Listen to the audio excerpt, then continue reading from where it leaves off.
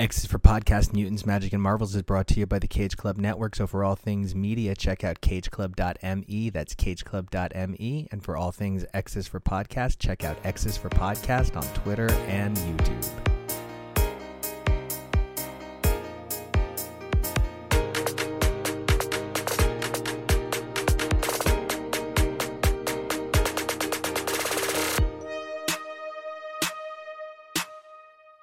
Hey everybody, I'm Nico, and you can check me out at Nico Action. That's NicoAction on Twitter and Instagram. And that must mean I'm TK, and you can find me on Twitter and Instagram at XNateXGrayX. And we are here to Spider Get It On Part 2. This is our continuing look at all things Mayday Parker and just how much we love her, her MC2 universe, and everything that goes along with her. And before we can even touch a second of Spider-Geddon, before we can go anywhere near the Spider-Geddon handbook or any of the number of wonderful one-shots and mini-series entries we're going to look at today, we have news. This is monumentous. TK, you came to me last night with something that changes everything. Yeah, I was just doing my standard lie on the couch, keep refreshing Twitter, hope that there's more news about how Elon Musk is driving the whole thing into the dirt. And instead, I get this set of images and like I can't wait message from like a random account that I follow.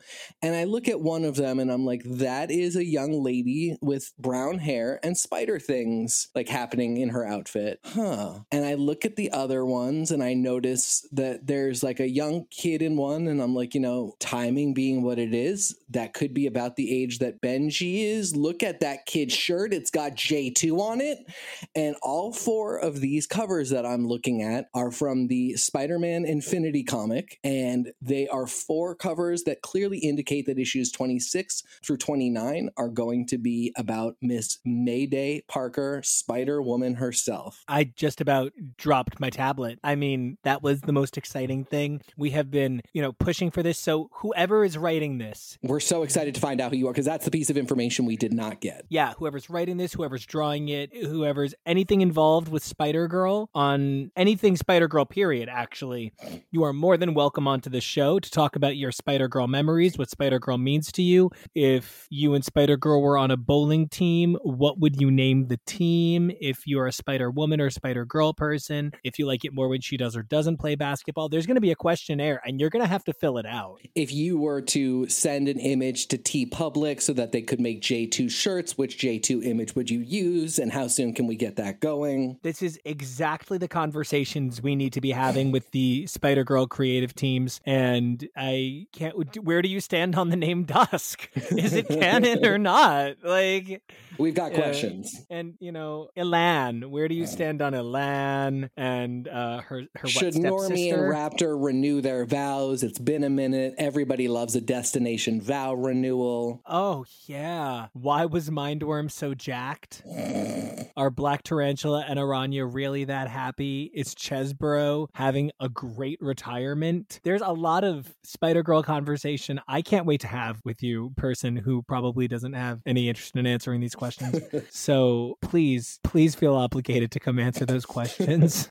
Or just come and we can answer them for you and you can just agree with us. Or laugh. You can just laugh. Just laughing is a tacit form of agreement, I think, so that's perfectly fine. Then I have a lot of people that have agreed with me over the years. I'm agreeing with you right now. And that is the best thing I've ever heard. But for real, this is like the actual dream. I'm just fucking like slap happy. This is unbelievable. This is like truly like comedic levels of I can't believe this is happening. We have been talking for weeks about winding down this project. As much as we've loved it, we've felt that like, we've gotten through a certain number of these and we've really reached a point where maybe we've stepped past where it's super necessary. The first Slingers episode was 25, so the second Slingers episode was 26. That meant Spider-Geddon number 1 is 27. That makes this 28. We've got like 4 more in mind, and then we're like, yeah, it's time to kind of retire this motif that we've been working. Well, and when we finish this set of coverage, we literally will have until a couple weeks from now, we'll have read everything that Mayday has been in and covered all of it. So from that perspective, we really thought yesterday morning, like, okay, we've done it all. We need to start thinking about slightly different stuff. I figured, at some point in the next 2 years, somebody might make another reference and we'd do like a funny reunion show. She wasn't featured in the new Edge of Spider-Verse, which I was like, okay, I think that's a sign that, maybe the interest has waned a little bit for now. I was reading the Spider-Man Infinity comic yesterday and saying to TK how, yeah, it just seems like spider people being spider people. It's not that it's not good, because it's pretty good. It's that it doesn't feel like it fits our thing. This first one is cute, but then it's kind of just like individual spider stories. We probably don't need to cover it. Holy shit. It's specifically the thing we need to cover. So I thought we were done 4 episodes from now with episode 32 of MC2 coverage, but we now have at least 35 episodes of coverage, and that's so wild to me that it seems like every time we think Spider-Girl is done, she just kind of has a little bit more in her. And I don't know, just because I so associate her with my childhood, it just sort of feels like my childhood keeps winning when Mayday wins. Like, I'm happy with who I am and I'm happy with my life, but like, you can't help but automatically what if. And, funny enough, because that's what Mayday is from, that I feel sometimes like when I see Mayday keep on, like some little kid part of me reading Wizard magazine on the school bus, I rode, E1. I feel like it just makes me smile, because it feels like perhaps she manages to just keep going. And there's something intrepid about that. There's something, the survival spirit, the kind of thing a hero needs to be. Spider-Man, even on his worst day of sales, Spider-Man is still a fucking juggernaut. And Spider-Man has never really been in danger, right? But like, Spider-Girl disappears for years at a time, and her name is a punchline. And the earlier version of her is an actual horrific insect person, and she herself is a fucking miscarriage. So sometimes I just feel like if Mayday Parker keeps existing, it's all going to be okay. I don't know. I really feel you on that. It's so funny because like the character in story is often just like, okay, she's back again. Like, there's no part of her that's like, I might die, but I won't ever stop. It's really our concept of her and this fascination that comics fandom has with this character, and saying like, we don't want to put her down. Nobody is done with her. And there are ways in which I still feel like her best days are coming. And I do think that the fact that she never quite gets to a point where it's like, I don't think we're ever going to hear from this character again, or like it's going to be, 15 years until Jean Grey is really properly resurrected. No, May keeps coming back again and again, and people keep showing us like this character meant something to them. And I don't think that is true of a ton of Marvel characters. I think we have the ones that very obviously mean something to us all the time, and the ones that we think like, I don't really care about that character. If some random writer had a connection to them and they bring them back, I would be tickled by it, but like, I'm not desperate to see this character brought back. May is this really unique mix of the two, and then something even more, like, she just creatively cannot be kept down, and I think that is so fascinating. I'm so excited for this, and then this will renew my interest for years to come, because I believe that from here on out, it's anybody's game to pick her back up for another time. Even when they announce something as a character's like last hoorah, it's just their last hoorah if this book doesn't pick up their interest, and then it's just their last hoorah till somebody reboots it 10 years later. There's always an opportunity, and it's not everything that goes full Spider-Gwen or full Superior Spider-Man or Miles, where from the moment they hit, no one will let them go. Not everything can do that. Spider-Girl, for all the shit we gave the creative team, humorously, because we obviously adored them. We spent so much time on this and we keep saying how much we love it, and for all of the hell we give to sales, there really is something glorious about the fact that Mayday just won't quit. And I never would have thought we would cover 32 or so episodes of Spider things, but here we are. And we're talking about doing the JMS run, and we want to do Renew Your Vows. Oh, right. And Samurai, because we want to get Sakura Spider. It's just, it's exciting. And Mayday as this representation of an ability to understand a character by looking at the other characters that this concept sort of is the genesis for. You know, when we got to the Wolverina, like it's just a silly what the story, but like what it tells us about Wolverine and what that in pulling it together with Rena Wild Thing and looking at Laura, like what all these things tell us about what it means to be a Wolverine. That conversation so fascinates me. I'm not done with it in any capacity. I think about it now with every character. But what it all stems from is, okay, who is this May Parker? Why is it so important that she ran for so long and that this kind of titan of superhero comics said, like, I'm just going to keep writing her. I'm going to not stop. And, you know, as long as they give me a book, I'll keep doing it. That really does mean something. And I think as fans, as creatives, as people who love this medium, there is so much to be learned just from, you know, planting the seed that is Mayday into your fandom. I love that we're talking about the fact that we're using Mayday as a way to sort of scry in on alternate versions of things, because that really is something Marvel is fascinated by right now. And you need to look no further than the Black, White, and Blood line of books, Spider-Verse itself, the recent Miracle Man #0, which saw Miracle Man looking in on a number of AU potential miracle versions of himself. There is an unmissable excitement to the idea of metaversal experience. And yeah, does it seem like it's kind of become everywhere? Sure, but cool. That just means it's going to become a genre now, because you can either kind of become a trope and like an element of someone else's genre or your own genre. And sometimes stuff that feels like a trope does in fact become its own genre. And then when you start setting things in that, it kind of takes on a life of its own and you get subgenres. And I like this idea of multiversal exploration, and that Spider-Girl is how we got there. I just really never would have imagined it. Like, I really thought we would have stopped at some point and just said, yeah, it's lost the plot. Instead, we're like, we kind of need stuff to keep us going till we get to more Mayday. All right, time to do more Mayday. And it's led me to kind of fucked up by it. Like, I can't believe that I'm like, yeah, I'm a fan of Superior Spider-Man. I like Spider-Man 2099. Let me tell you the AU Spider-Mans that you've probably never heard of that I like. And like, it's really exciting to have my own connection to the Spider-Verse now. I completely agree. And the fact that this is one character who, like, you can, you know, we were talking about this in the last episode, like, it can be something as simple as, like, what if Peter Parker were a jock instead of a nerd? What if Peter Parker had gone here instead of there? And then, you know, you spin off and you get a completely different character. But then you can have a character like Sakura Spider, who is not like the Peter Parker of her area. She's just a totally different character who also has spider powers.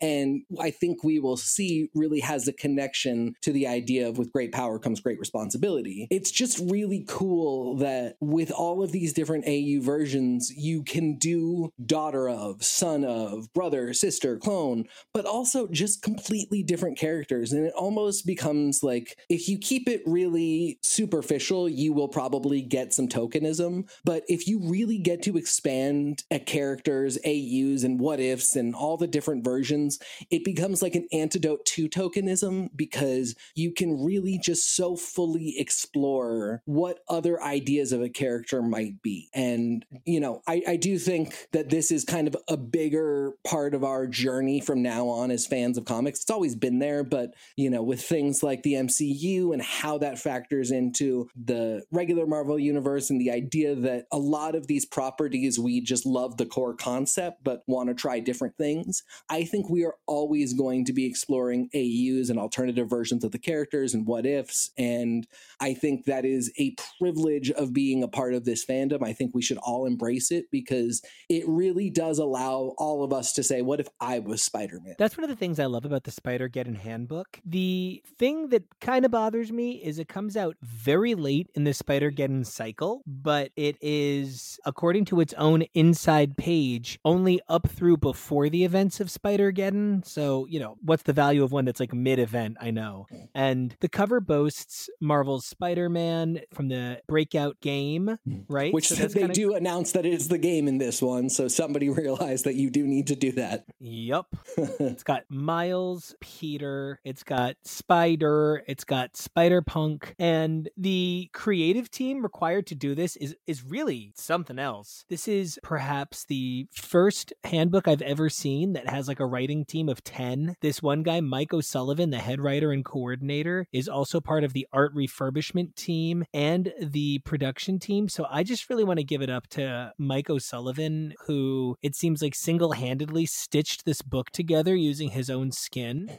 And it's a really cool undertaking. Yeah, we do handbooks to the Marvel Universe, and those are fantastic. They date themselves really quickly, and as soon as a big change comes, you know that somebody is already figuring out how to do the next handbook, and then, the old ones have become cute little relics, but they're almost not useful because, if they're missing a huge piece of canon that came out the year after they were printed, you do just need a new one. Having them be event specific like this does the job of both informing you as you go into an event, really of just the things that you need to know, but also being kind of a historical document with enough purpose that no matter what, they will have some relevance as long as you are interested in whatever the event is that is tying you to this particular handbook. Yeah, I really love that it's called Spider-Geddon Handbook. Do you want to be able to read Spider-Geddon without any confusion? Buy this. Oh, except for one thing.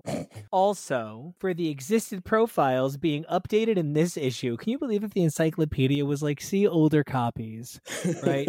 Otto Octavius as Spider-Man from Avengers Now 2015. Scarlet Spider is Kane from Official Handbook of the Marvel Universe A to Z, Volume 6 hardcover from 2008. Oh my goodness.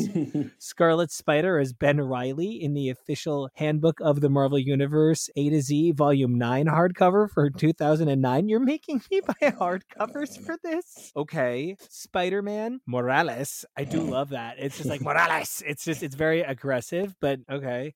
Ben Reilly, but just Morales. Okay. Got it. Sure. But that's Secret Wars Official Handbook of the Marvel Multiverse 2015. That doesn't sound like a hardcover. Okay. And then I see Spider-Man Parker. Like, it's just like, where's his first name? Why is Ben Reilly special? Because he's the other or something? I still don't understand. Official Handbook of the Marvel Universe A to Z Volume 11 hardcover 2009. Trying to bleed me on hardcovers here. What is this, Conan? So I do like this handbook. I'm just giving it a little bit of shit because I do understand that specifically that's an example of 5 characters who have such incredible depth and history with so much focus, so many solo titles each to their credit. It would be a disservice to try and do their entire histories in one simple update. There's also the rather odd conclusion of Teresa Parker, Peter's sister, who has bird wing powers. I assume it's a suit. She's not in this. She's not relevant to this. So I'm very curious if she maybe was intended to be, if there's something that they maybe want us to know for the future. I don't have any answers. I just thought that was an interesting inclusion because there's also like, you do get through a lot of characters before you get to the appendix Spider-Man of the Multiverse, which include a bunch of spider people that actually do feature in this and other relevant series, but Teresa Parker doesn't at all and gets a full profile. So, just interesting choices. It's not all going to be perfect, but it's still like A, really fun, B, gives you a lot of the information that you need, and then C, with a case like Teresa Parker, really makes you wonder like, oh, was there more story that got cut out and could that ever come back? I agree. I think these are also really great for quick information if you need to dial in and out of things, and from what I scanned, they seem pretty accurate and pretty complete. I love that Inheritors family photo.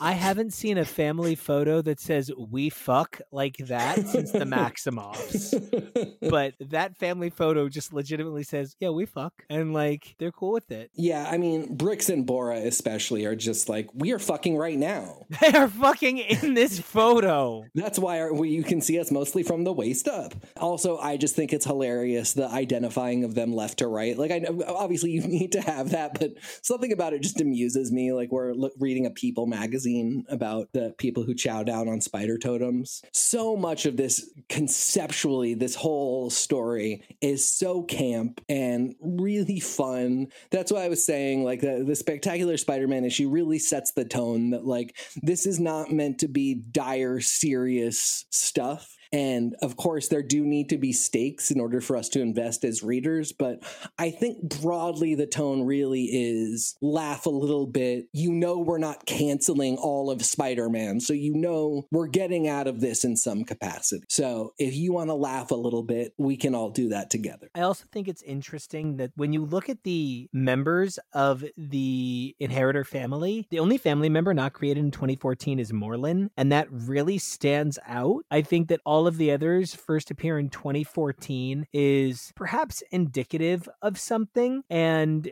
because of the way comic numbering works, it says that Morlun first appears in Amazing Spider-Man number 30 in 2001, but then Solus first appears in Amazing Spider-Man 9 13 years later. So it's always really funny how that stuff kind of shakes out. I love the former members tab over here where it's like Solus, the mom, and also Karn.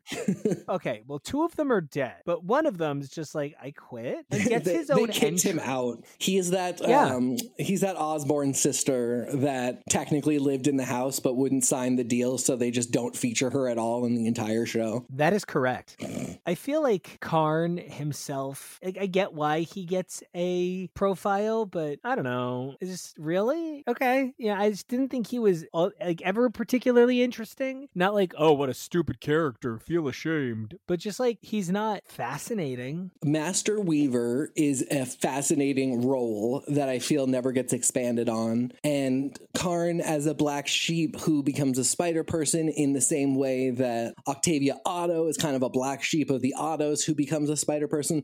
There is something there with Karn, but it doesn't feel as though anybody who is associated with Spider-Verse or Spider-Geddon felt the need to really delve into this character who I think conceptually is very fascinating. I mean, the fact that, you know, he's got this fucking helmet on the whole time, the fact that he's sitting in a weird spider butt that, like, he does have a bottom half of himself. He's just like in this like weird mech orb to do the weaving. There's cool ideas here. It just felt like nobody was like, okay, we've got the cool ideas. What is this dude's internal monologue like? What are his motivations? Does he miss his incestuous family? Does he hate them all? Does he want to make out with Billy Braddock? Lots of questions. There ought to have been time to answer them. Unfortunately, it does really get glossed over, and blessing and curse, it isn't really a big deal. Like, I don't think anybody's like, oh, without understanding Karn, this whole thing falls apart. But at the same time, such an important character, the Master Weaver, the guy who's like in charge of the Spider-Verse multiverse, you'd think somebody would want to be like, let's do an even medium level dive. Doesn't need to be a deep dive, but like a dive of any kind. Instead, I think Web Warriors was meant to just really do all of that. Yeah, and for a lot of people. I mean, like, it really, you know, we say over and over, there's a ton of characters in this. We get that they can't do everything for everybody, but Web Warriors really did have the job of giving any kind of dive on any of these characters, and I don't ultimately really think it did. It was such a team book, and it didn't last long enough they could have even done the Kieran Gillen Immortal X-Men, most characters get a focus issue that gives us enough knowledge about them and their perspective that we feel like, okay, I know this character a little bit now. We didn't get that for anybody. No, in fact, I feel like I understood some of the characters a little bit less clearly. Yeah. But a character that I feel like I walk away from Spider-Geddon really understanding is Elliot Tolliver / Otto Octavius. Damn it. Most fuckable man in the Marvel Universe. Yeah, I have no idea how they did that, because like when I think super fuckable, I don't go Alfred Molina. I'm like, that's just not my path. But man, no, Dr. Elliot Tolliver, he's delicious. We said a lot of wonderful things about his super cool costume. Big fans. Really odd to choose the name Tolliver given its history in the Marvel Universe and the fact that that they literally create these characters. They can have any last names they want, the writers want them to. Potential like inroad or plot thread for somebody else in the future, I guess. It's always weird when somebody makes a really obvious choice like that and you're just kind of, if his last name was Smith, nobody gives a shit. But Tolliver has some meaning in the Marvel Universe, and it's rare enough that once you see it again, you start going like, does this mean something? And it's always nice when you make a big choice like that that's very visible. If you give people something to be like, I had some intentions here, like maybe I'm not going to get to it in this story, but like, yeah, you're right to notice that. It really does add a lot of layers to why we do this and why we read this. There's a value to taking on this sort of adventure, and I think Doc Ock has been a pleasant surprise, and I do agree with the last name Tolliver having like meaning in the Marvel Universe. You could have not, but you did, so it's where we are. I also agree with you that the inclusion of Teresa Parker, interesting call. She's from Spider-Man Family Business in 2014. She's a real interesting call here. Not quite sure why she's here, but hey girl. You're welcome anytime. You kind of give us Brenda Drago vibes. Yeah. Hey, come hang out with us. Just only go by Brenda. The Kane Spotlight, I tried reading it. Yeah. He becomes a tarantula. Different than tarantula or black tarantula. And then there's some sort of like evil bed bugs. And I just got so lost. And I'm sure it's good stuff because like if you say to me X-Men plots, I'm like, what do you mean they come out of eggs? And like they're just eggs, like, and there's a guy named Egg who used to be named Gold Balls, who hangs out with a girl who's not a woman now, who's not the Phoenix, named Hope, raised by Cable, who was a little kid recently. Fuck the X-Men, right? Like I could see that happening. Oh, absolutely. But I don't know that some of these updates really help me. The Scarlet Spider update as well. I'm just like, these characters are wild. Well, and the thing with the X-Men, I have a close friend right now who heard about what was going on with the Krakoan era and how I, among other people that he's friends with, really felt like there's some really great queer metaphor stuff in here and it's valuable to read even if you're not a big X person. So he started reading. He went back and read Morrison's new X-Men. He is now picking up with Dawn of X after reading House of X and Powers of 10. And there are a lot of times where he says like, wait, so the guy who was named Gold Balls is making the eggs and they're not viable eggs unless the other dude's there. And why does this woman look like Jean Grey, but she's not Jean Grey, but I heard that she had the Phoenix at one point. And I have to sort of sit down and be like, okay, how interested are you in hearing nonsense? And how much nonsense do you have room for in your head today? And how many hours do you have for me to discuss this? This is the calculus that any and all of us do when we start researching characters that have had any significant amount of time in the Marvel Universe. And I think the one thing that I try and find out for myself is like, is there anything that I can take out of this that's going to be like, even though it's crazy, this story is a beautiful metaphor for disability, so it's worth reading. Even though it's crazy, this story is a beautiful metaphor for drug addiction. And you'll see like when you look at Kane becoming a tarantula, it's like the addiction metaphor all over. You just got to like go with it. If I can get something like that, I will tend to get into complete nonsense continuity. But that becomes one of the reasons that fandom, just as a culture and as a community, is really important, because the Marvel Handbook is not going to tell you this story was a metaphor for anything. They're just going to lay the facts out. And that is where my brain kind of turns off. But when people hear that I'm doing this, if I have a friend who, is a big Spider-Man fan, I know he or she will tell me, oh, that Kane story is really interesting because of this. And that will get me into it. Right. Comic Book Kid Riot Taran is the amazing line artist on the series. And he's always been a big Spider-Man fan. And so sometimes I'll mention stuff and he'll be like, yeah, no, that is cool. And I'll be like, oh, I believe you.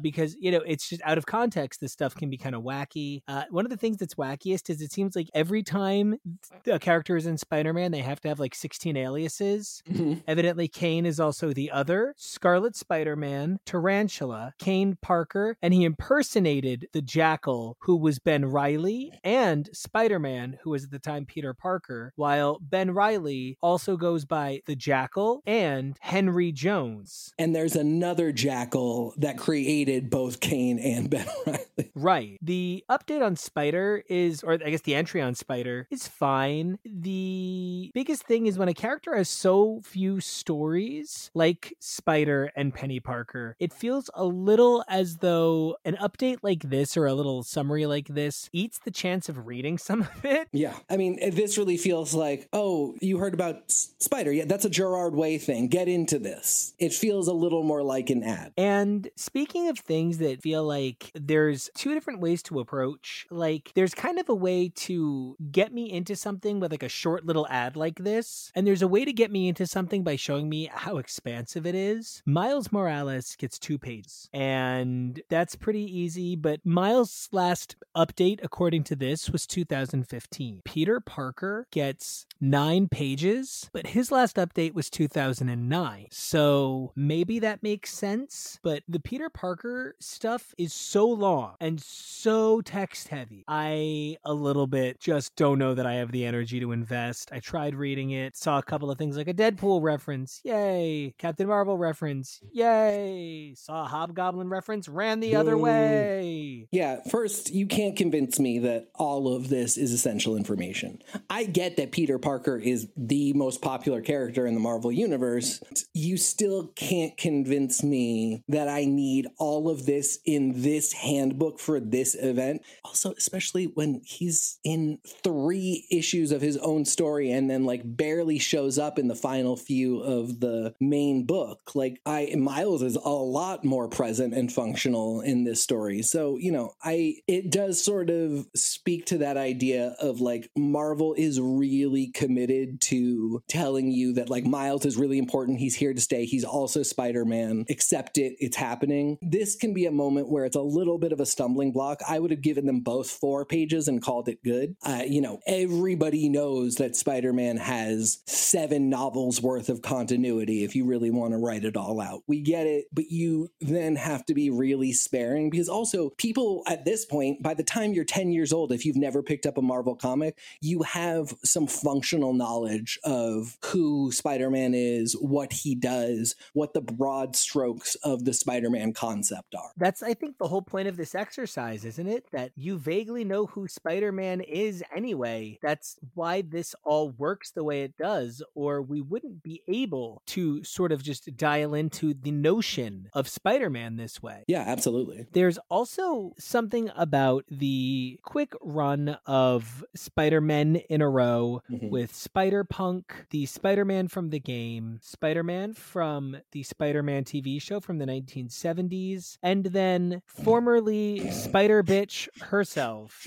Ashley Barton. So bold of them to include the Spider-Bitch reference. And if I can, for the most part, Spider women, while inherently sexy women, and I am all here for their empowerment and their sexiness and stuff, we do tend to see a lot of effort put into perhaps keeping them a little bit on the cleaner side lately.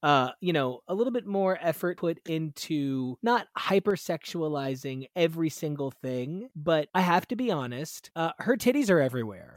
In every panel. They're on everything. Her titties are on every surface of everything. Her titties are on that spider monkey on that page. It's just really, it's egregious. And like, I want more for her than that. She's more than the boobs. She is a trophy wife. A granddaughter. You know. Oh my God. To friends, to vaguely same-aged friends.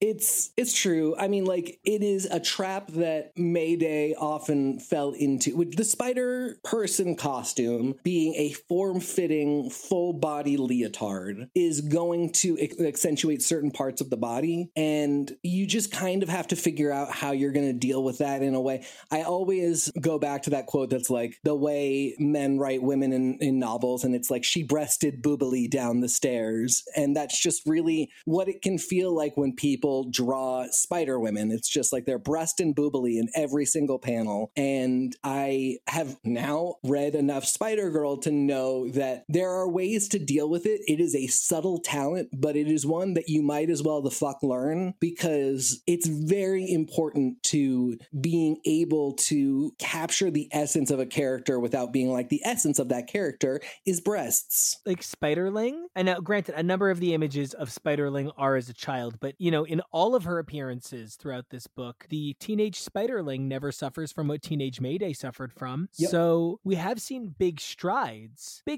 And I just want better for Ashley Barton, who, if I may, yeah, she's trash. You know what I mean? But I think that's why it's so important that she not be so breasty. Thank you. Because she could be really good trash. You know, one man's trash is an excuse to include Ashley Barton in things. She's from the wastelands. Like, when we say she's trash, it's not like, I'm not saying by any standard where somebody would call somebody trash in the world that we live in. She is very gruff. Her world is irradiated. She has a foul mouth. She's kind of mean. Like, she is from the wrong side of the tracks. I put that in quotes, but like not any tracks that we would know. So like, she's kind of trashy, and it's in a great way. It's in a way that is unique to her as a spider person. But because of that, it's really important that she not also be super sexualized, because then what it just says is, if you have any kind of gruff demeanor or have a hard edge to you of any kind, in order for us to accept you as a hero, we need some boobs in the mix. I just don't want it. Like, yeah. I guess like that's all I got. I just don't want it. Yeah. Because I think about how cool the web warriors are and how few of them are defined by their boobs. You know, I maybe don't recognize all of these characters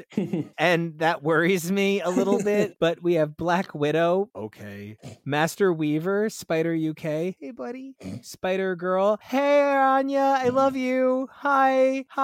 We have Spider-Man. We have Spider-Woman. But what? Why is your name also Spider? Fuck, I don't get it. Spider-Ham. Okay. We got another Spider-Man. All right. But clearly he's Spider-Man Noir, I guess. Or he kind of looks got a xenomorph head. Something's happening. Lady Spider. Girl, get it. Okay. Who I think we really could have benefited from in this series as opposed to another character, because she's one that we got a real solid view of in Edge of Spider-Verse. You get that her thing is steampunk spider person. She's a woman. We always need more women in these types of roles. And like, all the work is done for us. She doesn't need the like introduction through an anthology series, but she's not so written a character that it's boring to see her there. There are a bunch of those that exist, and I feel like throwing a few of them into the mix in exchange for like not doing, you know, the Cowboy Spider-Man. Like, we could have ditched Cowboy Spider-Man and put Lady Spider in, and that would have been great all around for this book. I agree. Things that are also great for this book. Octavia Otto. Otto. Like, there's something about her that I love so much. Mm-hmm. I want to make a cake big enough that I could pull a Lisa Left Eye Lopez and light a pair of shoes on fire and throw them in the bathtub, and that it would be the candle on top of the cake I make for Octavia Otto is how big a cake I would like to make for this bitch. This queen bitch. I love her so much. I don't even care. She was worth the whole project. She is, you know, if we had not gotten the Mayday Infinity comic, I would have been pretty bummed. But if we had not gotten the Mayday Infinity comic, but we had gotten an Octavia Otto Infinity comic, and you know what, Marvel, if you're listening, there's still time. You can do an Octavia Otto Infinity comic forever. Any day, and I will, you know, even if it's free with my Marvel Unlimited subscription, I'll still find a way to buy it. I'm just sad Janine Garofalo can't play her at age 17. Anyway, you know, Spider-Man from Web Warriors number 11. That's Anarchy, Spider-Punk. But it's very weird that they chose not to use that name. Another great point that we have made through this confusion is like, Spider-Punk has an entry, but then, you know, technically he was in Web Warriors, so he's in the Web Warriors entry. I get why it makes sense, but choices were made here in order to get all of this information in. And in hindsight, now that we are years out from the event, now that we can have read the whole thing and have a lot more access to Spider-Person knowledge as two people that have been doing this whole project, there are parts where I'm like, I might have done that differently. I agree. You know, the fact that there is both Spider Horse and Spider Mobile, I just can't. Yeah. I can't with you guys. Yeah. Not sure what else I'm supposed to say. I do love a number of the sillier Spider-Men. I do. And there's cool Spider-Men that really surprise you that they would do, like, you know, the animated meme ones. That's really fun. That's really playful. I appreciate the effort they put in. But like the next couple of pages, just doing Spider-Man of the Multiverse, as if to say there's so many Spider people, we can't possibly talk about all of them. So here's a quick little cut down of the ones worth mentioning. And I just want to say that there's actually two lovely little mentions in the index for two lovely little Spider-Men. And one of them is, of course, Peter retiring his Spider-Man identity after losing a leg in combat with the Green Goblin, Norman Osborn. Earth 982's Peter Parker became a police forensic scientist and a mentor to his daughter May, who inherited his powers and became the costume Spider-Girl. Peter Parker died defending his family against the vampiric inheritor Deimos, and he looks real fucking hot. They picked his final appearance art. The correct picture. And then Kane's described immediately as an imperfect clone of Spider-Man. Crack up. I mean, I'm impressed that they went with imperfect clone and not fucked up craggy face. Oh, yeah, no. I mean, they really could have described him as the aggro crag. I mean, every time I look at him, I just keep expecting Mo to help me spill my guts. Like, seriously, his face is so fucked up. I'm like 10 years away from being Kurt's dad on Glee. So, you know, they mentioned Kingpin here. I appreciate it. It's nice to see our Spider guys that we love so much just make a quick little appearance. Super cute to see them. I guess I appreciate no giveaways of anything, but we're going to address a plot point that comes at the very end of this entire thing that would lead me to believe that it might have made sense to pull one of these characters out of a tiny little sliver of the Peter Parkers of the multiverse and maybe get them a larger entry of some kind, just so that when this reveal happens, it's not such a like, I don't even know who the fuck that is. That is one of the things that does wind up occurring a lot. I do, as I'm reading this, go, wait, which Spider person is that? And that every event is like, we've added 11 more Spider people for you. Sometimes I want to be like, no, you have the obligation to kill 7 of them. 7. I don't care which 7. Call it Spider Squish days of the week. And you do 7 issues and you squish 7 and then you can have 2 new ones. Yep, I really have to agree. Like, because part of it really is like they're a little bit trying to sell you and be like, which one's your favorite? Don't you love Cowboy Spider-Man and his Spider Horse? And no, because one 4-page anthology story is not going to be enough to get me into Cowboy Spider-Man and his horse. And because you've added him now with 4 others, now I'm really drawn to Spider-Man, Aunt May Spider-Man with a Chef Boyardee hat on. Like, that's my shit. But now there's 3 other ones that I don't really care about. And it's feeling like the lane is very clogged. And I just feel like find another way to focus test all of these Spider people and figure out which one people are responding to, because putting it in the issue like this does a disservice to the ones that really are great. It's one of the things that I did enjoy about the little bit of Spider-Verse Unlimited that I poked around through. It was nice to just read like a intended to be self-contained Miles story. Mm-hmm. You know, that was an easy thing to jump into. On the whole, I kind of think something like this Spider-Verse entry with all of its misleads and no, none of these people are in the fucking book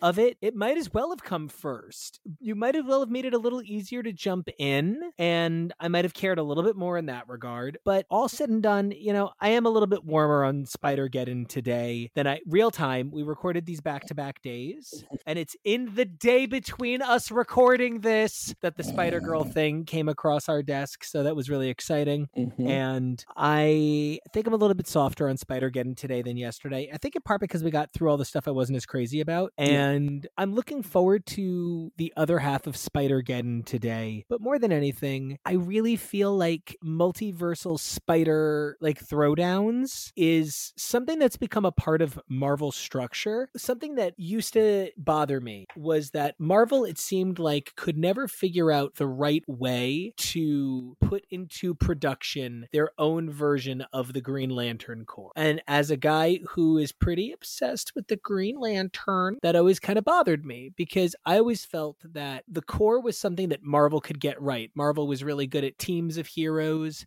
working in sort of like synchronous tandem based on the idea of a shared purpose. That's something Marvel heroes do really, really well. So it kind of feels to me like, despite really logic to the contrary, honestly, what Marvel managed to find a way to do that with is the Spider-Men. The Spider-Men are Marvel's Lantern Corps. They should just be so lucky to have spider rings. And I think the thing I love about it is there's probably always going to be some sort of spider multiversal story going on somewhere, because it's become an annual thing at this point. My jaw kind of just dropped right now, because in all of this talking, I never really thought about the Spider-Verse group as, you know, a version of the Green Lantern formula. And we have absolutely seen other toes dipped in the water. The Thor Corps from Battleworld was a moment in which people were like, could this carry on? Like, could we see Storm Thor when the Marvel Universe resets itself? I'm glad they did not go in that direction. It seemed for a hot minute like everybody getting a little piece of the Phoenix might have turned into something along those lines. Again, very excited it didn't go down that way. You are absolutely right. This really functionally can be their Green Lantern Corps, because you're always going to have your one dude. Peter Parker is Spider-Man. That's cool. That's totally fine. But the idea that somebody like Mayday could come in and be an almost equally exciting and big name and marquee version of the same concept, also really exciting to me. And the idea that the one thing that all of these characters have in common is somehow they got the message that with great power must also come great responsibility. I don't know, that just works to me, especially when we look at, that might be the one thing about all these little one shots that I can kind of be like, you know, the proof is right there. All of these solo heroes who come into a spider power of some kind, and it's somehow engaged with the idea that with great power must come great responsibility. I think that's a not bad analog for throwing on a ring and becoming part of the Green Lantern Corps. Especially with the idea that this responsibility is the great defining element for what kind of makes a spider person. Mm-hmm. Because there's the magical component, and I love the magical component. I do. I understand why some people are like, that's a little shitty, but no, it's okay that some people have a special destiny. Everybody's got a special destiny. It's just everybody's special destiny isn't being a spider person. And I do love that there's like a spider magic, and some people have special spider magic. But if you told me that Octavia Otto doesn't fulfill the obligations of a spider person, I would tell you you haven't been reading the same books as me, because she is just as much a spider person as any spider, which is weird because now spiders are getting stabbed by wasps. I don't even understand what's happening anymore. I just want Animal Man to come in and fix this whole fucking mess. Be like, I'm in charge now. The Marvel Universe would just buckle. I really think you make a great point there as well, insofar as, you know, we do have the option to have not everyone that is participating in being a part of the Spider-Verse group. They don't all technically have to touch the magical part. I think it's really smart that they get their powers in a variety of ways, some of which are pure science, some of which are total magic. And on top of that, other people become part, you know, Otto as Superior Spider-Man and now as Superior Octopus is a different type of thing. He's not necessarily going to be part of the Spider Totem magic, but he is going to be in the Spider-Verse core for the reasons that he's there, because he has shown up, because he's part of the group. And so the magic is part of it, but it really becomes that magic that's like, we don't even understand how the universe works. Like, things get so at a level where magic resembles science months, and we have been given every single option for why somebody is part of the Spider-Verse group. And in that way, you can choose, if it's really important to you that this not be a super magic thing, you have plenty of science only, no destiny people that are still part of the group and are participating in the destiny just by virtue of the fact that they're saying, I have your back and I'm with you.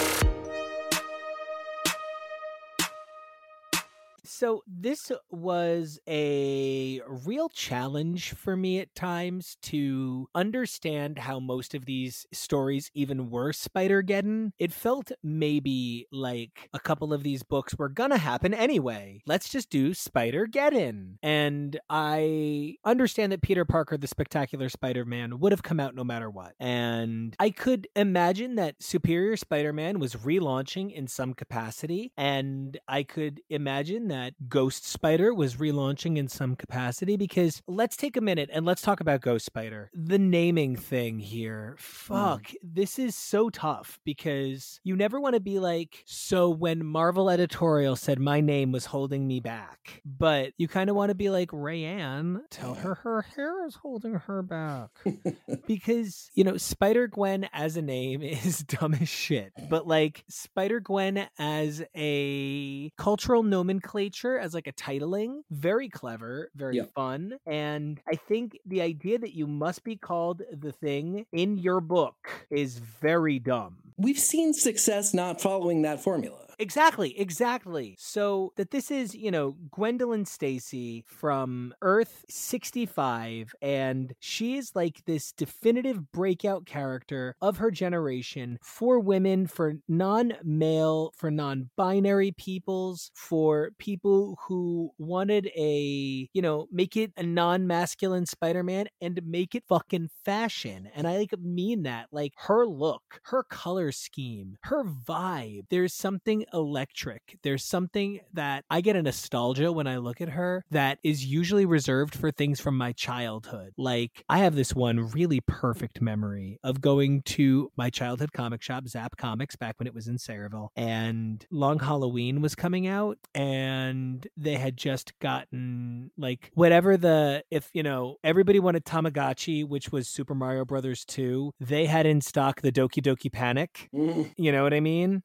So I remember thinking all of the comics on the wall that day were all so cool. And like every single thing came to life. And like when I think about those books, that time, those issues, I get a warm feeling that it's like, that's why I do this for comics, because they can have that effect on people. And they always have that effect on me. When I see the colors that they use to saturate, you know, Night Spider to life, I get that same feel. And that they only went further to deeper saturate those colors, with the symbiote having sort of a powerful white aesthetic beyond just being white or negative space. I feel as though we've really found something that worked for Marvel with Night Spider / Gwen Spider-Gwen, right? I'm always like Gwenpool. No, Spider-Pool Gwen. Gwen of State Pool, Drowning Gwen. What? Well, and also, like, you guys fucking lucked out double that we would accept both Spider-Gwen and Gwenpool, and like so enthusiastically. Agreed, because I mean, and I still think they are both troubling discussions. Yeah. Like for fandom. Like I think they're both great. I don't know. I think we've always had like great characters like Noh-Varr, who really kind of bucks tradition. He is this over-the-top Morrisonian character who kind of fills the pages with light and interesting ideas, and they challenge you in the ways you think. I just don't see what's so wrong with Gwenpool doing it. And as far as Night Spider goes, what's the problem here? That it's Gwen Stacy? Because I feel like Marvel's made a killing with not quite Spider-Man a million times over. We just read a list of 80 of them.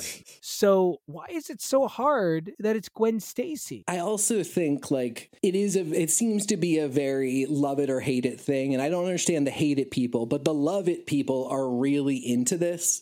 and are kind of like, yeah, just as long as she's in the book, just do whatever. And so the fact that she's Gwen Stacy, who is from Earth 6-5, that constantly looks like a GS, that she has to become Ghost Spider. Like, I love branding, but we have maybe pushed it for reasons that almost feel like you're apologizing to these people that have made very clear to you that they're not interested. Whereas everybody else is like, call her whatever the fuck you want, put her in whatever book you want. We're into this character. Throw her in a fucking movie. She can be the star of the movie. Like, we're set. We're sold. Doing these kind of kitschy, gimmicky things to hook people in just maybe is diluting the power that this character has and doing it for a group that I don't think is easy to please just because, like, they have high standards. They're not easy to please because they have a certain viewpoint about characters in books like this, and your branding shtick won't change that. And I think, to your credit and to your point, Spider-Gwen is on her 4th volume since 2014. She had several volumes of Spider-Gwen, and then she had the volume of Ghost Spider, and she is now back to Spider-Gwen with Spider-Gwen Gwenverse. She also did some time in Web Warriors, as we read. She has regularly appeared throughout volumes of Amazing Spider-Man. She has been in several of his events and crossovers, including special miniseries events like Clone Conspiracy. So she's really taken her place in the Marvel Universe. But outside of this 2nd volume of Spider-Gwen, which really, I have to be honest, the 2nd volume of Spider-Gwen shocks me in that it ran 34 issues. And the final issue is by Jason Latour and Robbie Rodriguez, who did the first stuff, and the cover is a 1000% throwback to her original appearance in Edge of Spider-Verse. It's very cool. So there's a lot of love that goes into this. It's a really considered thing, but I feel as though the dividends are not paying off. Spider-Gwen really is like cooler in concept than she is in sales. And there is a period in time where you could just churn the fuck out a Deadpool book, and they never had amazing sales. Cause like, I've been spending a lot of time on the Diamond charts, and it's not that Deadpool always had crazy sales. It's that there was a guaranteed number of Deadpool sales. So if you could get somebody to agree to do the book at a certain page rate, you could print Deadpool money. And I don't know what's stopping Spider-Gwen from being a gear like that in the Spider-Man machine, because this volume, while this might have been one of the gems of our entire non-Mayday Spider-Girl read, this made no sense to be part of Spider-Geddon at all. No, in a way that, like, is especially disappointing because we take her off the board because of Fight with the Inheritors, which, okay, but like, then she is literally just doing her own introspective character developy story. We don't even have the tension of like, she has the one thing that if she can get back to our reality, she can save everybody. She literally is just like, oops, got shunted off to the wrong reality, gotta get home. Oh, I'm home. You guys did great without me. I just don't understand why. And especially because Peter kind of already has that trajectory of like, I'm just going to do my own thing over here. Won't super affect what the rest of you are doing, but I am a part of this. I mean, I guess maybe it's like, we're going to pave the way for Miles to do everything.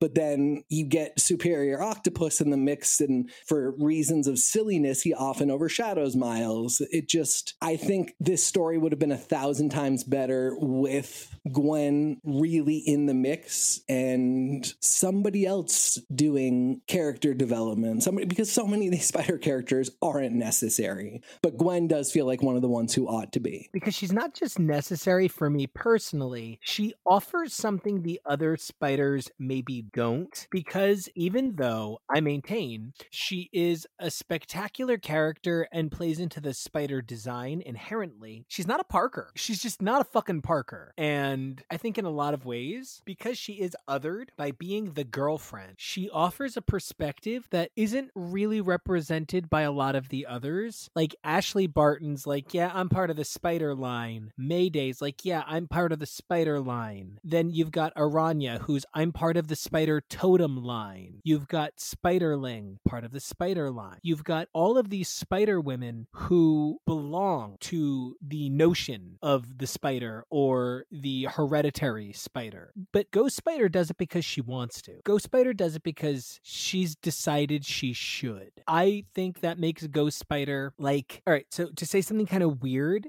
I think Mayday is a lot like a Jean Grey or an Emma Frost or a Storm, in that I believe she is a central figure behind which you could unite a line. I think she could lead an Avengers of the Multiverse kind of book. But I think Spider-Gwen is more like a Kitty Pryde. She is good because she chooses to be. And she is in the fight because she chooses to be in the fight. Which is why that this 3 issues starts with like kind of like a nonsense setup telling us who Gwen is for the 80th time. If you're just in this for the crossovers, you must be so bored with Spider-Gwen because you just constantly find out who she is. It's the way that every time Ben Reilly shows up, he goes, I was killed and resurrected 27 times, but I'm a good guy now. I am Otto Octavius and I'm smarter than you. It gets a little repetitive. So I was really thrilled to see so many non-male names working on Ghost Spider. It's a non-male Spider. And I just keep being like non-male because like I want a ton of non-binary Spider characters. I want a ton of trans identifying Spider characters. I want a number of like Spider characters that represent everyone who's ever connected with the idea of being behind a full body suit that hides who you are. I want everyone to have access to that. So whether it's,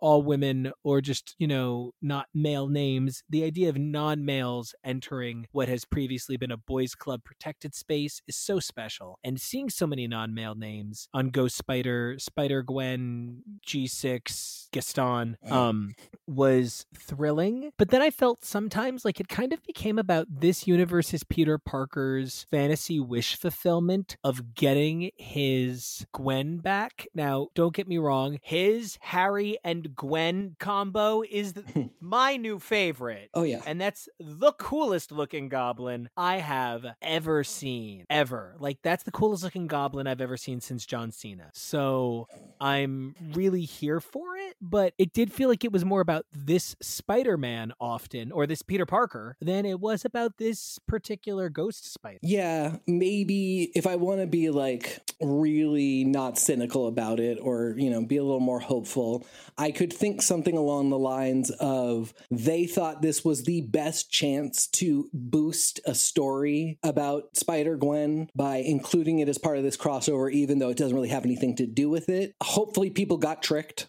and were like, oh, well, I got to buy this too, and then discovered that there's this actually really cool character. And, we got to see a really interesting alternate version of Gwen. We saw a whole AU, like we always do. And it was a very cool one, and it was a great story. It would have been a great mini on its own. Gwen just really could have been one of the biggest, most central cogs in the machine that was Spider-Geddon.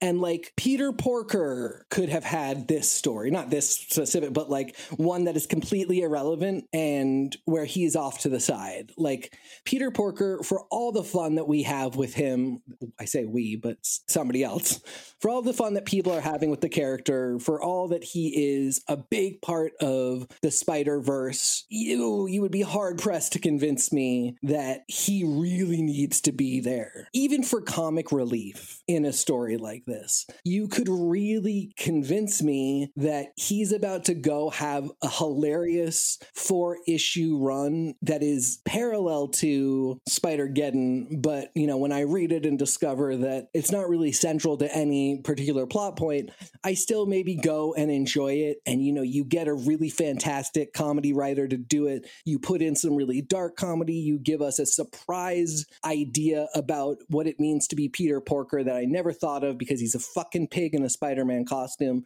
And boy, what fun. And then Gwen, who I find to be on the Mayday level of really central Spider-Person characters and a rare example of a woman as a Spider-Person character, we still don't have enough, gets to be one of the prime movers of this crossover and gets to plant her flag in the ground and be like, Spider-Gwen was here, Spider-Gwen was fucking important. You know, the only thing we might have lost from that is that it would probably be a man who was writing that. But while we're on the subject, let women head crossovers as well. Speaking of women who did a really great job this crossover, right? Maybe didn't head it, but Jodie Houser's Spider-Girls. Oh, Lord. You know, this was 3 issues that I really enjoyed a lot of. As I said yesterday, this was the dream. The culmination of our hope for Mayday was that a woman would get to write Mayday. This was something we felt should have happened somewhere around 2001. So, you know, that we are getting it, well, for us, it's more than 20 years later, but that we are getting it 20 years after the birth of Mayday in comic books, it feels like it couldn't possibly have come soon enough. And it's one of those moments where I actually do feel okay giving it a bunch of passes because I'm just so excited that we're here. Yeah, if we were on the 10th issue of a woman writing May specifically, I might be like, this isn't her best story. This isn't the best. But that we are at the first one, and I just have so much joy for it. There are definitely some critiques that I just don't care as much about for this particular story because of what it means to me as a person that is clearly fucking obsessed with Mayday Parker. And I really do feel like this gets a lot of the things that we're obsessed with her over. Mm-hmm. This hits a lot of the emotional intelligence. I agree. If this was like the 10th issue of Spider-Girls, I might feel a little disheartened, but this is 3 issues. It's pretty tight. You know, I really did not know who the fuck Annie was. I just did not know who the fuck Annie was. So I have come to love her, and I already loved Anya. I came into this loving Aranya, and I've really gone back and like looked at what I read, and talking about when I worked at the comic shop, I think I really only read like Amazing Fantasy when she debuted and then a handful of her issues. So I came in with like good vibes of her, but really I guess I had not read that much. It's nice to see that she pays off in a big way. I really like this trio of women. It's funny that this is another book with fucking vultures.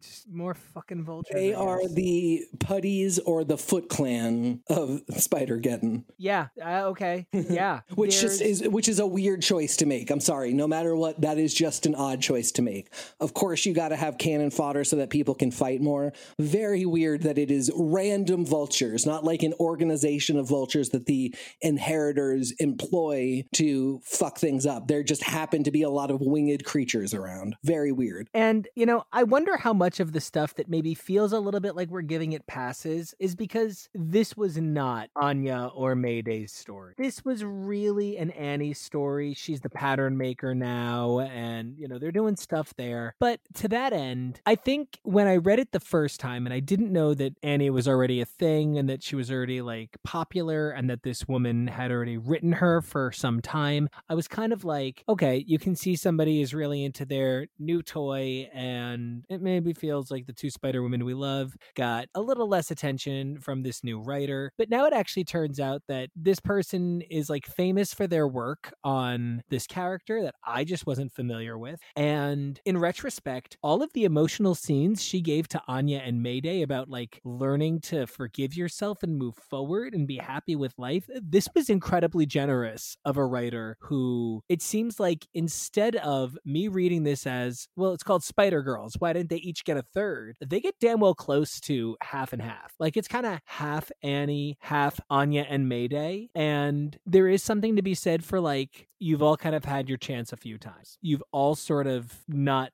done a great job a few times. So maybe we let the new Spider Lady do a nice job and see where it goes. But like, it's fascinating how, knowing that of these like 5 volumes of Renew Your Vows, I'm immediately like, no, this was actually really generous generous of her to give the other women so much time. Yeah, because they could absolutely have just been basically plot devices to get Annie to where she needs to go. I really agree with you just completely on that. In my dream, there would have been some way to get Mayday her own, even a one shot, who knows? But I just, we clearly love her so much, and she just has not had that opportunity to be focused on by modern writers who are not cis men. Her lane, while very large for what it is also very limited in a lot of ways. And, I'm so excited to be talking about her again in a couple weeks and really see where we are now. In this case, I think you are absolutely right. Jody Houser was incredibly deft with how she managed to use a bunch of different characters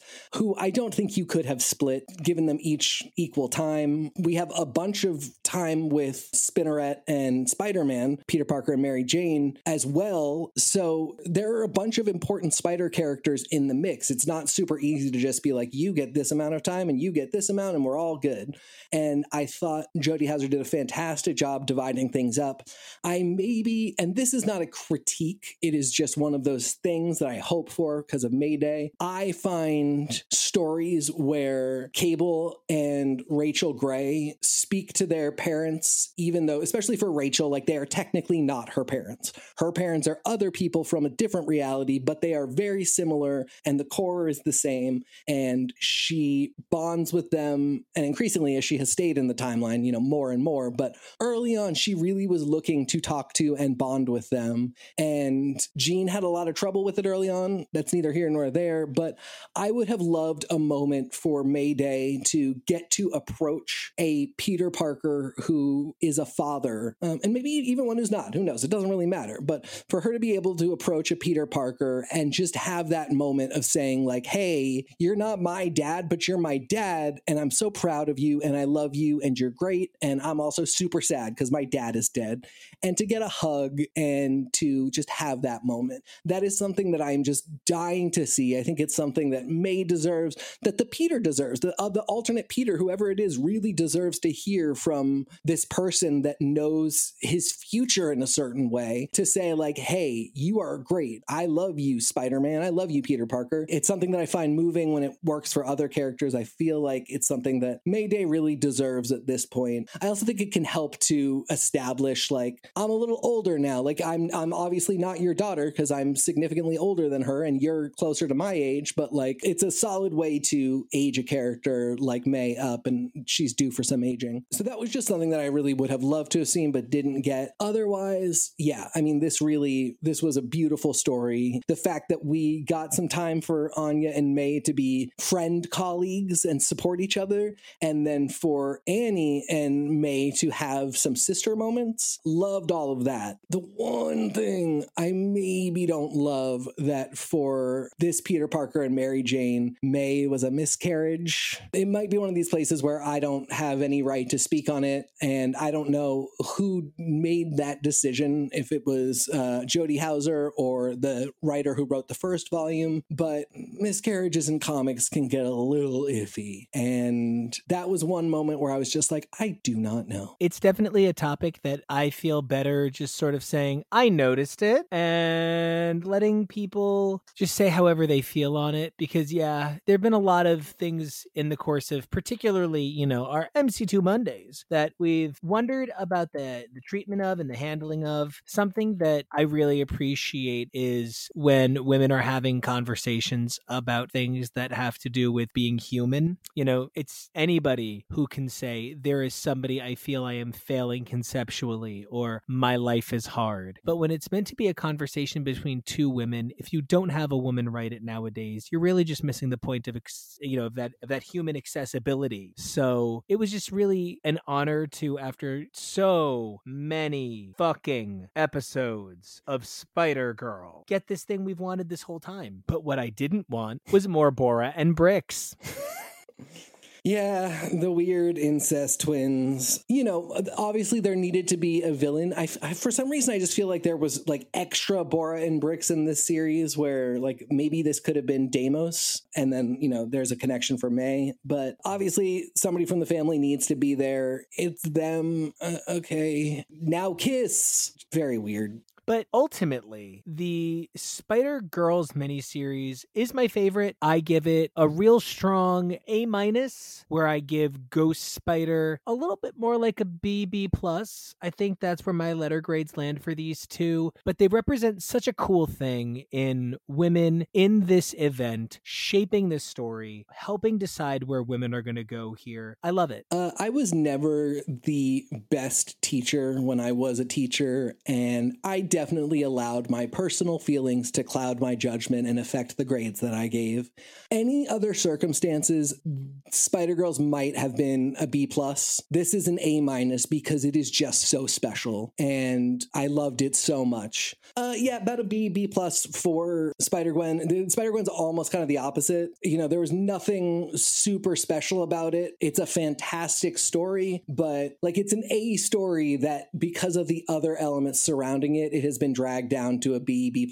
But I feel it is really important, and I feel more than anything that Spider-Gwen is really important, and I really would love for Marvel to set her up to be in A story situations. The other miniseries that I think we were meant to closely associate thematically, because, you know, by virtue of having it be a one-shot, the Doc Ock story felt different than by virtue of having the Peter Parker story run through one of his existing titles. It very much felt like the three minis that were Spider-Girls, Spider-Force, and I guess the ongoing of Ghost Spider, so not a miniseries. These felt a little bit more uniquely connected, and it's sort of in that regard that Spider-Force was the biggest miss for me. Yeah, right off the bat, the reluctant participant is a difficult trope to make work. The danger that you fall into is convincing me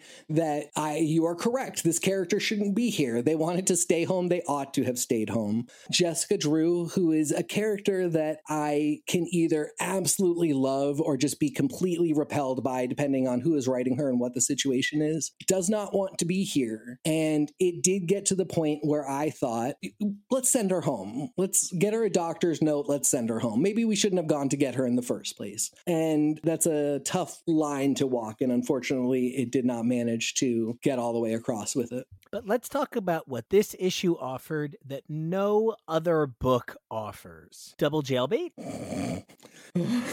You know? It is, especially because he's like, I know what I'm here for. You want to let that old lady finger fuck me. Oh, no. But then he's like, okay.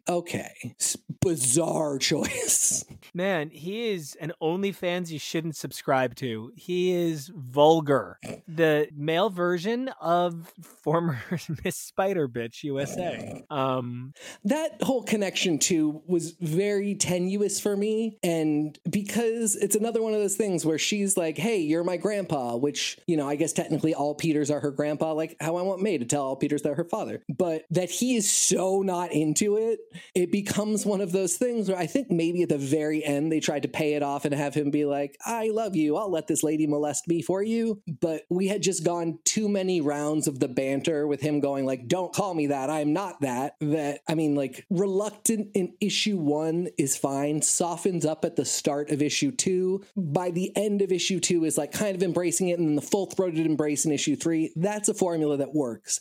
Hates it up until the last minute. Again, you have convinced me it's bad. And just stops hating it because yeah, no significant moment. And, you know, that's one of the things we talk about when we talk about these books a bit. Like Spider Kid, Kid Spider, whatever the fuck his name is, he is literally designed to be jailbait. Just kind of like Ashley Barton is. There is an element to these characters that is a hypersexualization of the idea. And that really does sort of reflect a little complicated against Jessica Drew, who was a hypersexualization civilization, who is oftentimes just kind of porn. And with so many characters in this book who just genuinely seem like they lack substance, despite Christopher Priest's best efforts to reestablish the substance through giving Jess her family, through giving, kid some growth, some personal development by having Ashley, who is kind of a bitch a lot of the time,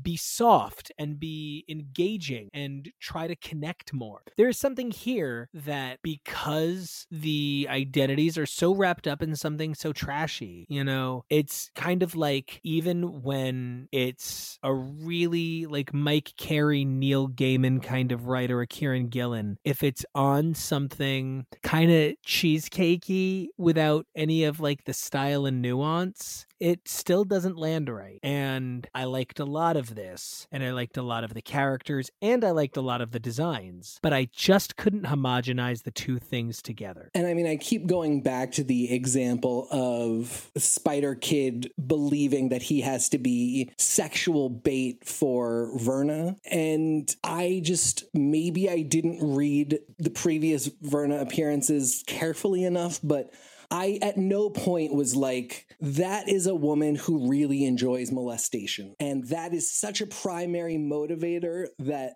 I need to think about it when I think about how they might plot. And then it's such a necessary motivator that a kid who has already experienced a lot of trauma will decide to expose himself to more trauma in the form of voluntary, like, bait for molestation. That's really necessary to us getting to the end of this series. I know dark and gritty, sometimes we love to do it. As I've mentioned, this series is like kind of funny for the most part. It's a little bit sillier than Spider-Verse. So when you have that tone intersecting with like, I have to be molestation bait, very weird. I mean, it's really hard to imagine a situation in a Marvel comic in which somebody being a sexual predator is so important that we state explicitly, and that it be a motivator for a plot point when literally they eat spider people for their life force. That was plenty. The kid's bait because he's fucking food. I just, very weird choice. And one of those things where I just go, nobody in editorial saw this and thought it was really weird. Maybe they thought it was edgy in a way that was engaging. Yeah. But I do think Spider-Force kind of gets like a C. It's visually stunning. I mean, like, if you separate some things out, like for me, Kid Spider, if he is like a college age spider guy, okay.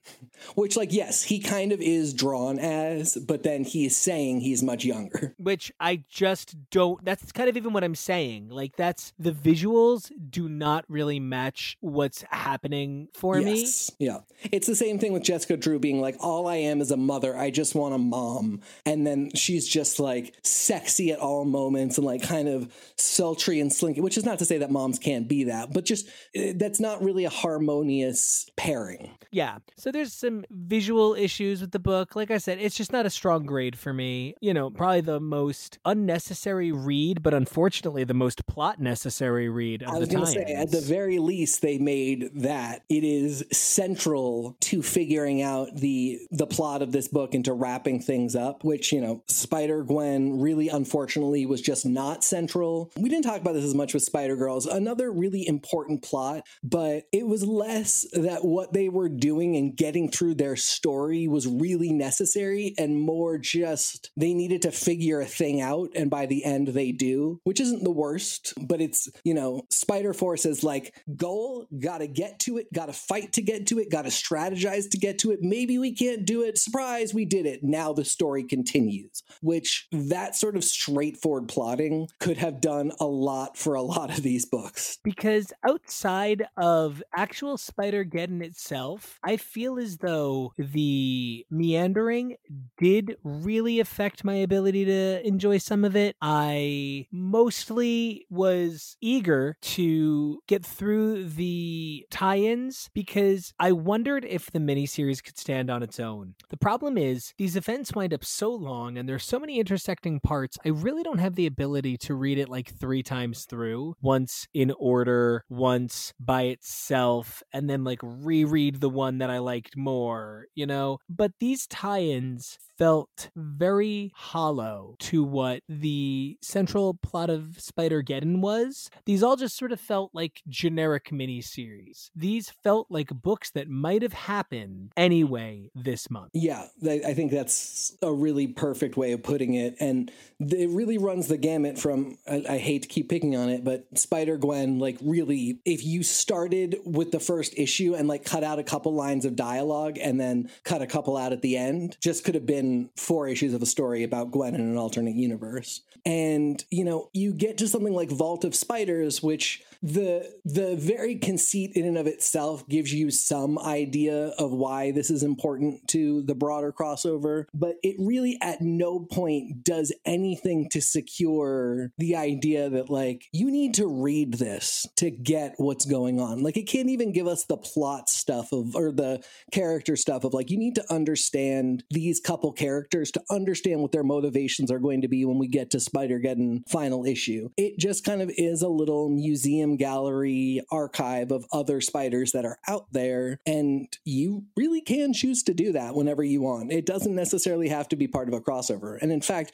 doing it another time and then being like, hey, go check out those couple books because you're going to see some of those characters again, might take some weight off the series as a whole and give people a little more investment in the fact that, like, these characters were created outside of just like, we got to push a bunch of them into a crossover. Especially because, to get back to one of our core tenets, this was not an any single character crossover. This was really balanced. Even characters like Astro Spider, introduced in Spider Force, got like a time to shine in their own book. So like everybody got a chance to shine, new or old. I think maybe there were a couple of characters here and there that just didn't really shine, but the actual like core thing of the book that I was disappointed in was how little time we spent with the Inheritors here. I know that I found the amount of time we spent with the Inheritors in the first Spider-Verse event an egregious overstatement of our interest in seeing that situation demystified, not because it wasn't important to the story, but because I feel that maybe they took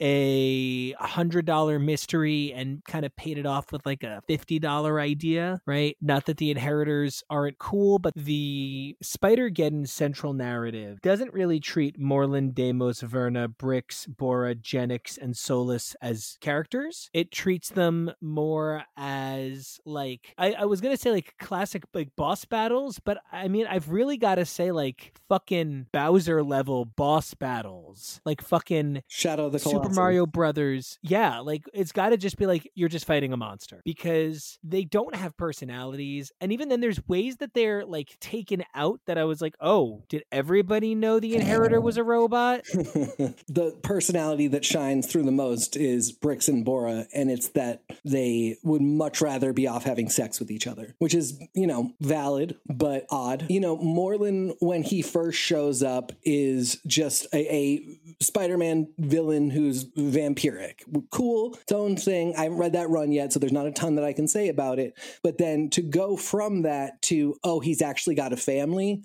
That's an interesting concept. What could it mean? We maybe went real deep in that and did a lot of time, and most of it was just sort of to give the stylistic steampunk incest vampires. But okay, we get it now. Now, how are you upping the ante for me in this one if you are bringing these same characters back? Kind of difficult to do if you are literally just saying they are all back and back to their same old shenanigans. You really would have to give me like what you never realized is that their grandmother is the scariest one of all, or, you know, any number of things, but you can't just be like, hey, they're back and they need to be stopped again. And like weirdly, we're kind of both overpowering and nerfing them as the story needs. That's the real danger if you're just repeating the same concept, is we're going to have all the same focuses in terms of what to expect, and you're just never going to really be able to match that perfectly. So you do kind of have to, if you want to be successful, you've got to pick like how we're upping the ante this time or how things are different. And, you know, the series just kind of chose to be like, no, this is the exact same thing, but we slimmed things down a little bit and we got you new and different spiders. Well, and they chunkied it up in places that I don't like. Yeah. So, you know, Leopardon, love it. Silk is in the background in a couple of shots. Love it. Wish she had dialogue, but I'm just glad to see her. She's another character that got Spider-Man 2099. She was everywhere, and now it's like, who's she? But fuck, I hate this Norman spider, and I don't care for spiders, man. And so that it's sort of like, I don't know, pivots to them as Jadeite and Queen Beryl for some reason is just so stupid. I really love this book and I really love these creators. This is a moment where I'm like, fuck, my big complaint about Spider-Verse was in Secret Wars that it became about Norman when there was no Norman. Why is it about Norman now? And like Spiders-Man being like, I'm going to put spiders in every reality. And Norman in that strange helmet. This was just like the waning point of my interest in a big way. Yeah. And the fact that it really pivoted hard and was like, focus on this. It's a huge deal. Psych, it's actually not really a huge deal. And we're going to go back to the original thing. But just remember that this happened. Again, just choices were made. I don't understand them, but I appreciate that somebody felt like that was going to be a thing. It's not really quite a red herring. It's almost like we thought we would have 2 more issues in which to fuck around with the Norman Spiders-Man as villain situation, and instead we got 1 less issue. So we really just need you to look at it for exactly 5 seconds and then we're done with it. Well, I also wonder if it's going to be something that pays off in the long run. Well, it has partially in stories that come after this. Oh, terrific. So, you know, I see the value of it. I just wish it wasn't here in what we feel is both an overbloated and underpacked event at the same time. It's like that magical sweet spot where pasta is both burnt and kind of undercooked, you know? I think the thing that it does pay off with is Superior Octopus. And unfortunately, like, I think that is the cool thing. Just how it is in here is the problem. The idea that a haughty version of Spider-Man who is partially Doc Ock and a insane Spider-Man that is Norman Osborn and is equally like self-indulgent and self-superior, that those two would come into conflict, chef's kiss.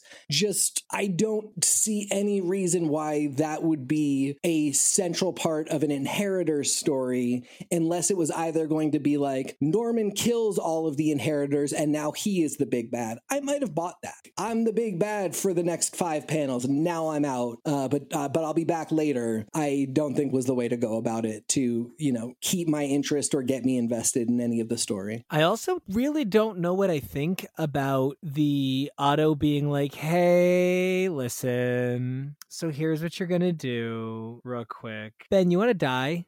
Oh, no. Oh, you sure? No, but you've done it so many times. It's fine. But it's okay. Here's what I don't get. He poisons the Genix line or something? Like, yeah, I mean, like, the only thing was as soon as it started, I was like, oh, Ben's died 27 times. He's not going to care about one more. You have to go in directions that are almost insane and implausible to make a story like this exciting after you've kind of already done it once before. Immediately, this is a double cross. Of course it is. And it's not even that the fact that it's so obvious is the biggest problem.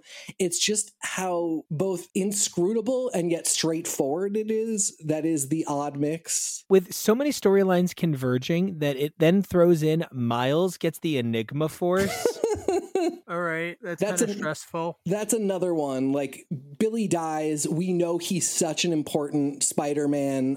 We know that the Enigma Force is so important to what saved these people. Like, other forces are in the mix, and we get that that has to be a big thing. Just that it's like, oh, I should just go get the Enigma Force. And then the Enigma Force is like, what the fuck are you doing? He's like, I just need your help. And it's like, oh, okay, that's totally fine. Inscrutable, and yet somehow really not, like, just so straightforward straightforward and kind of low key that it's like, yeah, okay, that was okay. There's just no surprise element. There's no jaw drop. And that's part of it. There's too many things that just sort of line up as we barrel toward the ending that it does feel very much like this was meant to be 6 issues. And it just got cut one short, or they ate it for 0 and they shouldn't have. I don't know. But I feel like stuff's missing. This is like a best parts version where they cut too much plot out. Yeah, like I said, the Norman thing might have worked with actually more issue. Like it might really need to be 7 or 8.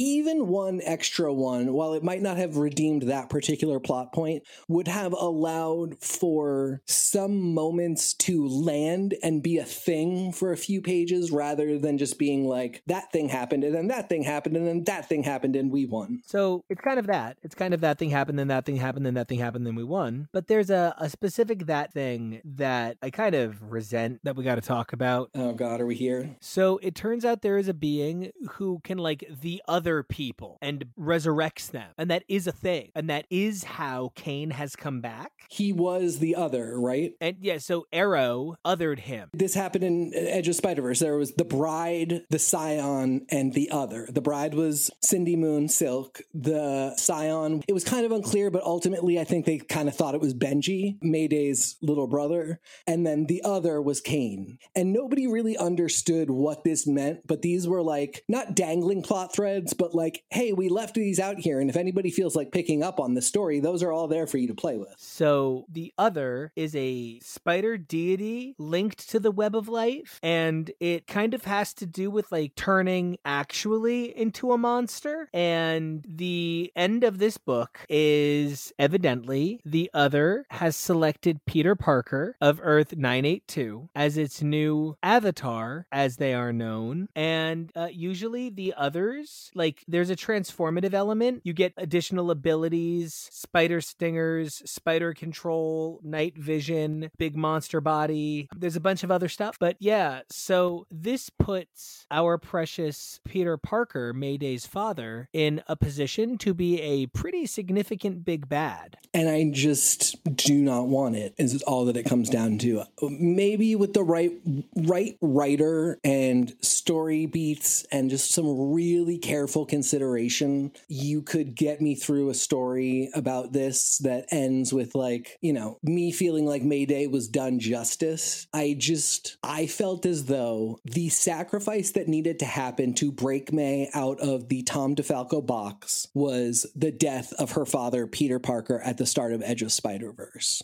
I think that completely changed the game for the character and meant from here on out, anything is possible. And it's not just going to be her listening to Courtney and Moose's bullshit. We didn't pay off that thing a lot in what came after, but we continued to get to the idea of like, that really could be May's life. She really could be a bit greater than just, it's a Spider-Girl world, feeling loose and slamming heat. I'm still waiting for that next step. And now that the baggage that we have to go along with it is zombie dad, I don't want it. I don't want it because what it means ultimately is I'm sort of being asked to, I guess, accept that the Mayday universe, the Mayday line can be, I don't want to say eternally mangled, but I feel in a lot of ways like Mayday is treated a little bit less fairly than is other characters. She is often regarded as though her universe is like plot factory space. It feels like she's not her own person. And I'm frustrated by that. This is just another thing where like her brother's the Scion. Now her father's the other. She's Spider-Woman, but is she even a figure anymore? Or are we just mining her very usable family? I want Mayday to have more agency, but right now I have some concerns about the amount of agency Mayday's going to be afforded. Because the fact of the matter is, Nico and I speak to each other every day and talk about like Mayday could do this thing. What about a story where she was this? Like Web Warriors kind of has an Exiles vibe, and Mayday has been one of the most reality hopping of them. Couldn't you just see her doing that in like a book that was all her own or with certain other characters? The ideas are nonstop, and it's not because it is in large part because Mayday is convincing as somebody with a lot of agency, and the reasons why she would have it make a ton of sense, and the reasons why she should have it make a ton of sense. But somebody has to step up and do the thing. And if that doesn't happen, we're just kind of screwing this character over. And there's always room for redemption. You know, somebody could come later. If this story is really bad and we just have more like May is just essentially a plot device, somebody could come 3 to 5 years from now and write something else and pull it all back. But like, we're looking at this Spider-Man Infinity comic being like, we are ready tomorrow for, you know, Mayday's time to come, for the entire multiverse to be a Spider-Girl multiverse. And I just white knuckling the steering wheel watching this, hoping that somebody has got something that excites me as much as Mayday excites me conceptually. Because it's kind of about time. You know, it's a thing that you hope for a character that at some point someone will have a vision for them, a run. I'm not saying that we need something that redefines her like the giant size X-Men or the way Kid Loki redefined Loki. I'm not looking for a transformative treatment, but I'm looking for like 12 issues where I can be like, you want to check out Spider-Girl? Grab this. Because I don't have that right now. I don't have, this is 2 volumes that if you just grab it, 2 6-issue volumes, you'll kind of get it. And I would really like that. That would be a really cool thing. And if it's, you know, fucking 48 pages across 4 unlimiteds on, you know, the app, that's even a little bit better, because then I can kind of get people to read it a little bit more easily. But man, it's just a bummer that she's such a likable property that they just can't seem to get it into the air. Yeah, after just like years of being like, nope, she's not dead. Like, this is not, this property has life. Get into it. And, you know, Nico and I examining all of this and being like, okay, a lot of it was not great, but yeah, she always did have life. And this amazing classic writer who established a lot of the tropes of the big heroes that we know today looked at this character and was like, I've got life for her. I can make her into a hero on the level of her father, and did that. And then all we needed from there was somebody to come in and be like, I saw what Tom DeFalco did, such an incredible talent. I think I can build on that for a modern story. I think I can pull her into 2011, 2015, 2018. That person still hasn't come. And if we default to she is the traumatized daughter of Zombie, the other dad and brother to the real hero Benji, it's a disservice to her. And then it means that, you know, a fantastic writer, you know, somebody like Shauna McGuire who wrote Ghost Spider Story doesn't get to come in and be like, want to know what it's like to be Mayday Parker? Have I got a story for you? I really do look forward to getting to examine this going forward. We have, oh, wait, we never said, hold on, Spider-Geddon, grades. Oh, Lord Almighty. Okay. Are we just doing that book 1 grade? You know, yeah, let's do the book and the event. I'm going to give Spider-Geddon by Christos Gage and a number of brilliant artists based on an idea by Dan Slott. I'm going to give the book itself like a B+, B. I'm going to give the event itself a B, B-. The event wasn't groundbreaking. It even is kind of like more of the other thing, but less of the people you know. And that's not a great lore, but Christos Gage is so talented. And the book worked. It was just a lot of the unfocused did. Yeah, I'm gonna stick with the lower end of both those grades. It's a B for the Spider-Geddon book. It's a B- for the series. That B- is one of those B- where, you know, I say that like parts of it are really like C- D level, but other parts of the event are A level and are just fan-fucking-tastic. And when you get that all together, that's where you get my B-. I really think that if you look at, I mean, it's going to be so interesting to see, you know, where we go from this next Edge of Spider-Verse all the way through where we are going to end up, which I have no idea where that will be. But I really hope that the creative teams are looking at these two events and seeing some of the things that I feel like I'm seeing and are committing to giving us a really solid event based on the lessons that we've learned from working in these two crossovers. We have a really exciting upcoming schedule of books. We're going to take a look at Deadpool Samurai, which is an actual Deadpool manga from Jump over in Japan that was imported recently by Viz Media. And we're checking it out because there's a character in it who is a spider character, Sakura Spider, who will appear in an upcoming spider title that we will be discussing. So we loved her so much when we read that. We're like, let's go back. Let's grab Deadpool Samurai, read it up front. We're going to take a look at Amazing Spider-Man, Renew Your Vows, volumes 0 through 5, I guess. It's going to be like an old school Spider-Girl episode where we're doing like 3 arcs in an episode, and it's just going to be a couple of barrel down and get through the shit. Like, it's going to be fun. Yeah, it's going to be old school. It's going to be a lot of fun. Great way to do this. From there, we're going to take a look at the Spider-Verse starring Miles, then some Spider-Verse Infinity comic starring Miles, followed by the Edge of the Spider-Verse that came out this past year. From there, we have a handful more of the Spider-Verse Infinity comics, 7 through 14, 15 through 20, and 21 through 25. And then, holy shit, new Mayday Parker. Yeah, I'm speechless. I am so incredibly excited. What a gift to have put so much of ourselves into this project of examining this character in particular, the whole MC2 line, so many concepts that came out of it, and just like coming to what we thought was, we really had just read the